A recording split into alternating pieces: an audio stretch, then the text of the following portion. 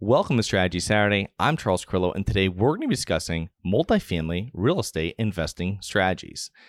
And these are different strategies that you can employ in your real estate investing. And I go through three of the main ones while also defining exactly what multifamily real estate is for each of these strategies. So what is multifamily real estate? Well, it's really any property with 2+ livable spaces. And for this example, we'll be talking duplexes, which are 2 units, triplexes, 3 units, quadplexes, which is 4, and apartment buildings or apartment complexes, also known as commercial multifamily, which is 5+ units. Anything really with consisting of several rentable living spaces fits the bill of being multifamily. So strategy 1, house hacking. Now, the benefits of investing in multifamily real estate with little money down. Now, the benefits of this strategy is investing in multifamily real estate and allowing house hacking brings in the ability to live in one unit while renting out the rest. And so there's less inherent risk given multiple tenants and a greater number of financing options, which is really the key to this strategy. There are multiple reasons for the sentiment, ranging from the FHA, Federal Housing Administration. It does financing with only 3.5% down. So think about this. You're getting a loan. It's guaranteed by the government with 96.5% loan to value. And when you do that, very little money out of your pocket, number one. But number two, it allows you to be able to live in one unit while renting out the rest. And this option is not readily available with other properties. So when you're doing house hacking, multifamily properties, it's going to be 2, 3, and 4 unit properties is what you're going to be focusing on. I would truly focus on 3 and 4 unit properties because that's where you're going to have more cash flow and the ability of possibly making money when you house hack, or the ability of not paying that much out of your pocket to live in the property. And you become a landlord, a homeowner, and an investor all in one transaction, which is pretty phenomenal. Number 2 is investing in value-add multifamily. And if you've done any research into multifamily, you know about value-add. It's what all the large syndicators, private equity groups, it's what their strategy is. And you'll typically hear about it on every real estate podcast and show. Now, you're purchasing properties that have undervalued rents compared to neighboring properties, usually requiring a renovation and new management in order to achieve the higher rents. So when you're looking at a property that might be owned by a firm or a family or whatever it is for several years and they haven't really managed it correctly, and you see a property nearby that has higher rents, but it's probably in better shape, it's better managed, and you kind of model what your property could be or the prospective property could be versus that other property, and you're using the comparable rent comparables from the other property to say, this is what we can get at our property once we do some work to it. And that's the whole value add strategy. This is where you're going to see the largest returns in multifamily in the shortest amount of time. So that's why most investors will focus on this as their strategy when investing in multifamily real estate. Third strategy is investing in yield play multifamily. And this strategy is not typical, and it's usually reserved for larger investors that want to purchase properties that are in great condition, fully rented to good tenants. And when I say this is not typical, it's not a typical strategy that you're going to hear on shows and podcasts, because the people that are employing this strategy of a yield play are people that are really buying property that have already been through a value add. So they're purchasing it from a private equity firm that's gone through. They've done work to the property. They've put in new management. They have rented it to good tenants. They've gotten rid of all the bad tenants. And now they have an asset that cash flows. It's very consistent. It's very solid. It's very nice.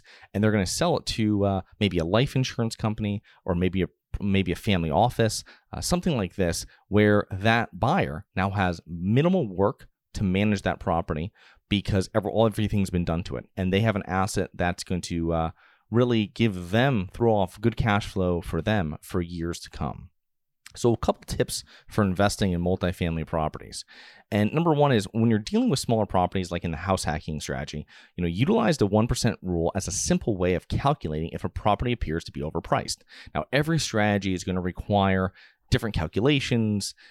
If you're in a house hacking project and that's what you're looking at, I probably won't really worry about value adding it or doing any type of value add calculations or any type of large spreadsheets like that. It's a much simpler process where you're really going through and saying, this is what my monthly payment's going to be.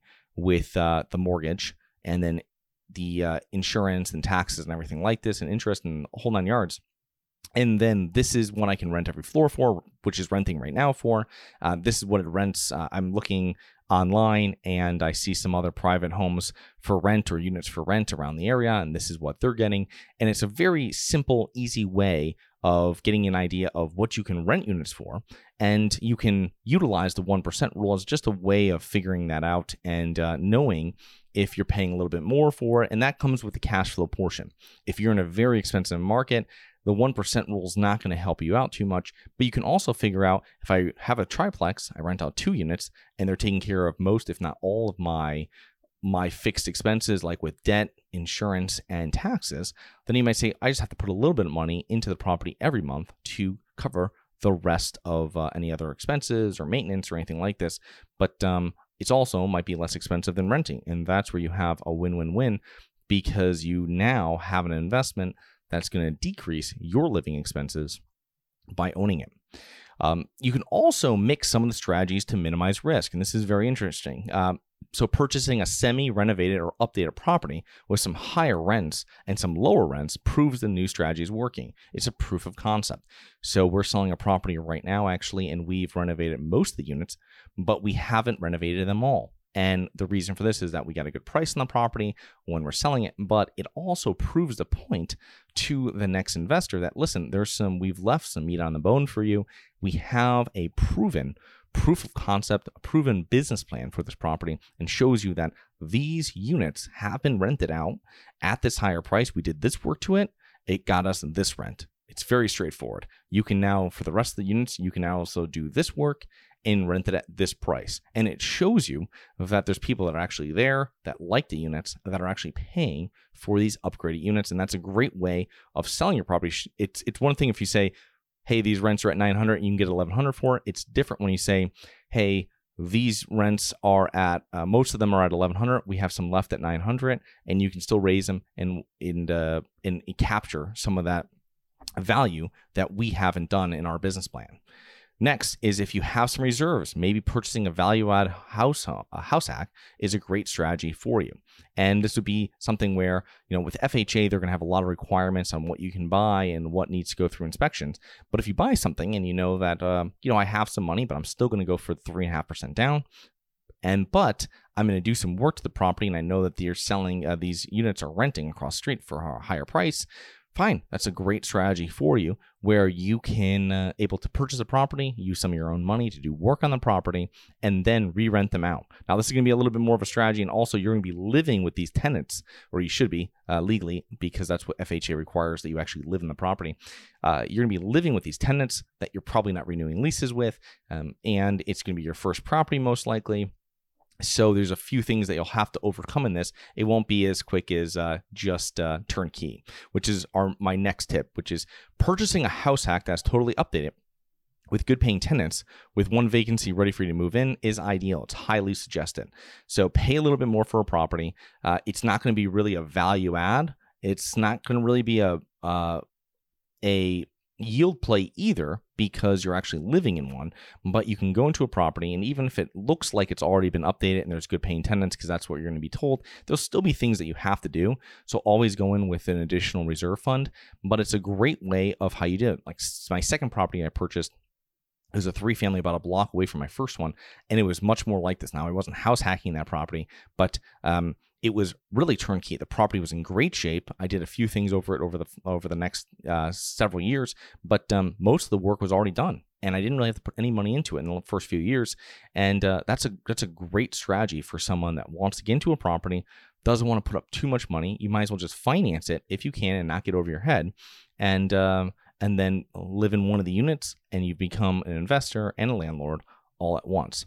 So some other keys for investing in multifamily real estate are lining up your financing, figuring out your monthly cash flow and expenses. And that's really important for house hacking. And you could also look for your cash on cash return, but it's a little different because you're not going to have a full accurate cash on cash return. I would work out the cash on cash return when I rent out my unit. So if I say I'm going to live in this house hack, this triplex for 5 years, At the end of 5 years, I'm going to rent out this unit that I've been living in. Then I can figure out kind of what a cash on cash return will be after everything's rented. And that makes sense. Even though you don't know what rents will be in 5 years, you have an idea. But if you're getting into larger properties and you're getting into yield plays, you're getting into value add, this is where you need to know total return or your estimated IRR, right? Your internal rate of return when investing in larger properties, because that's what your investors are going to look at that are going to be putting money into the deal. But keep everything simple when you're doing a house hack. You're really just lining up your financing, which is number one, and then find preferably a triplex or a quad that you can purchase, rent out the other units, and live in one of them. So I hope you enjoyed. Please remember to rate, review, subscribe, submit comments and potential show topics at globalinvestorspodcast.com. Look forward to 2 more episodes next week. See you then.